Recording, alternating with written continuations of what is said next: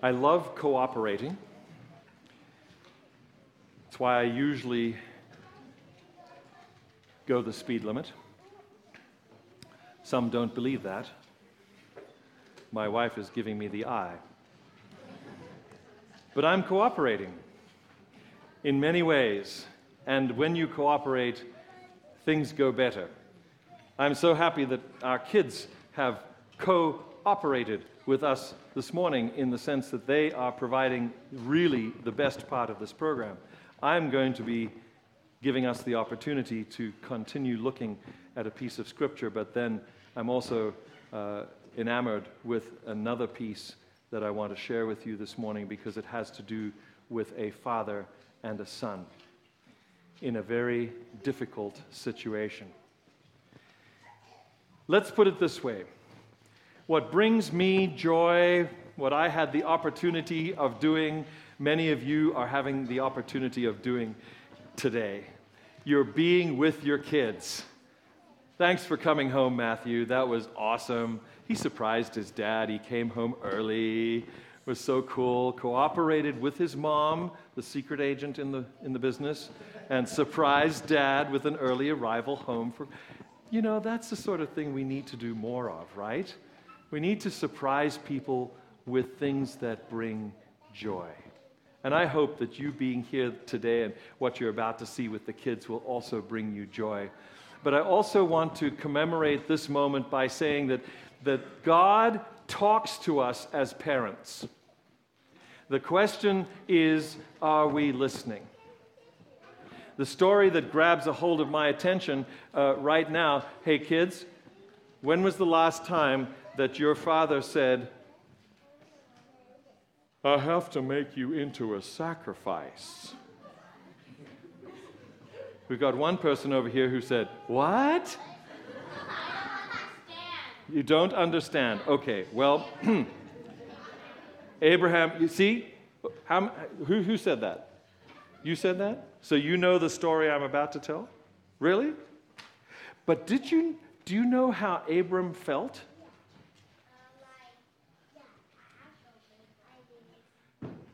That's what's for the adults to know.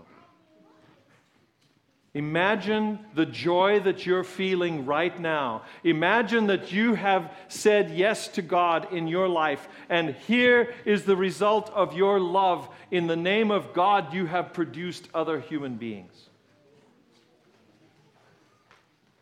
And that same God who brought love between you and your spouse now comes to you and says, I want you to sacrifice. I want you to sacrifice.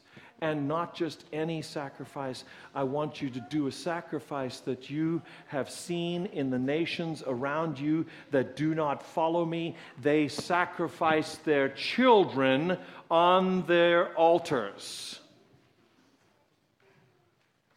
And you, as a follower of the one true God, have always said, I don't do that.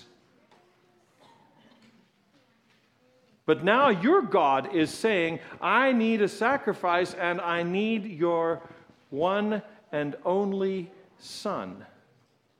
Well, it wasn't his one and only. It was his one and only by Sarah. It was the promised one.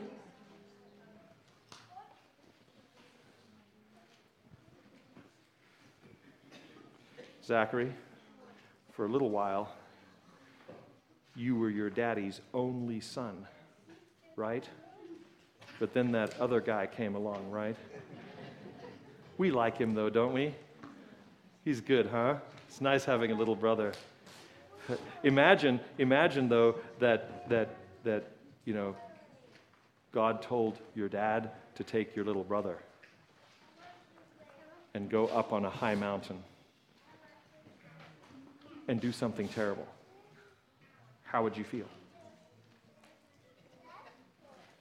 He doesn't know. It's unspeakable. It's unspeakable to think of that the God of heaven would actually ask his man, the guy that was supposed to be representing him here on earth, to do this thing. And so the story goes. And the kids know the story. What happened? Abram gets up in the morning early, and he takes Isaac with him. What does he take with him? Donkey? Wood? Anything else? A knife? Yes. Halfway up the mountain, what does his son say to him? He's very good at accounting, by the way. Isaac, have you heard of the accounting firm Isaac and Sons? He does an accounting. We have the wood. We have the knife. But where's the lamb? You got to have a lamb to sacrifice, Dad. And parents, I want you to feel the trust and the faith in what Abram says next. What does he say? God will provide. If there's nothing else you teach your kids,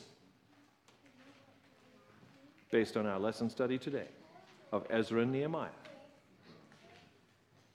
if there's nothing else we pass on to our kids, it is this one thing: God will provide. He did. And He will.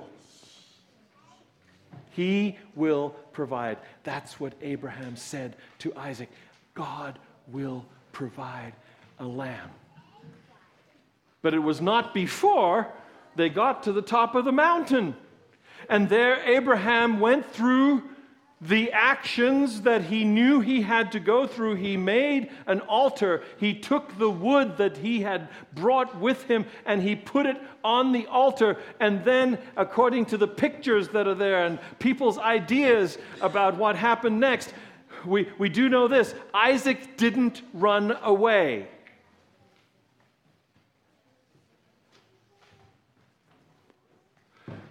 Was he bound? Did he just get up on the altar by himself? We don't know. But when I was visiting St. Petersburg, Russia, I saw a Rembrandt that struck me, because it is of this moment that we are talking, that Rembrandt paints the picture, because Abram goes through with what happens next. He is in the act of bringing the knife down. This is the picture that Rembrandt paints. His face is turned up like this, and the knife is falling out of his hands because the angel has grabbed a hold from above, has grabbed a hold of his hand, and has stayed the execution. Isaac is lying there waiting for the knife.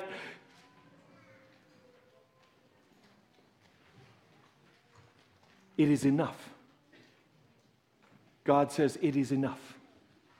Now I know that you trust me, because you were willing to give me your son. Now I know. Why do you think God did this?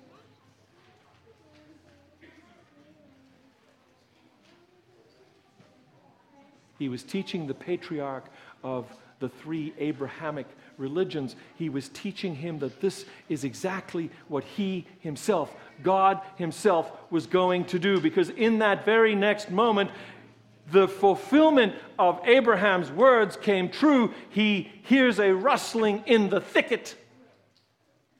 And he looks over, and there is a ram that had not been brought by him.